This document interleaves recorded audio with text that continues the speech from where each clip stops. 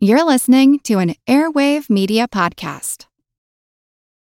This episode is brought to you by Visit Williamsburg.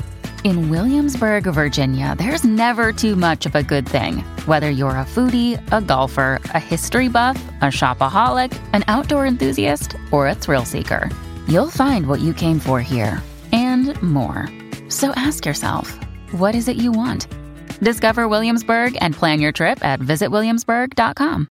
Here's a program from our archives. Available this spring in New York City is a 12th-floor accommodation with sweeping views of Central Park.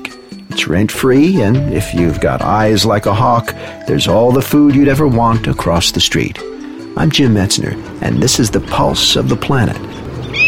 Marie Wynn is the author of Red Tails in Love, a wildlife drama in Central Park. She tells the story of a family of red-tailed hawks that unexpectedly took up residence on the facade of an apartment building in New York City. The nest is located above the middle window of an apartment on the 12th floor of this beautiful and very, very expensive co-op building on Fifth Avenue. The red-tailed hawks probably picked their perch for much the same reasons that human residents chose to live in the apartments inside. It's the view of Central Park. And to the hawks, the park proved to be an ideal hunting ground. They spent a lot of their days sitting out looking for prey. Pigeons were a very energy effective source of food for them because you've got a lot of meat on one catch.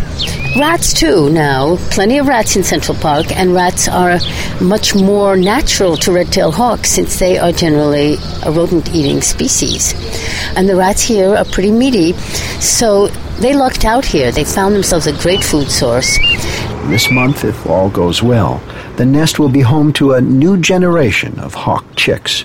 The proud parents will take turns hunting pigeons and rats, and they'll share what they catch with their young. You've been listening to a program from our archives. If you want to hear more, check out our podcast. I'm Jim Metzner, and this is The Pulse of the Planet.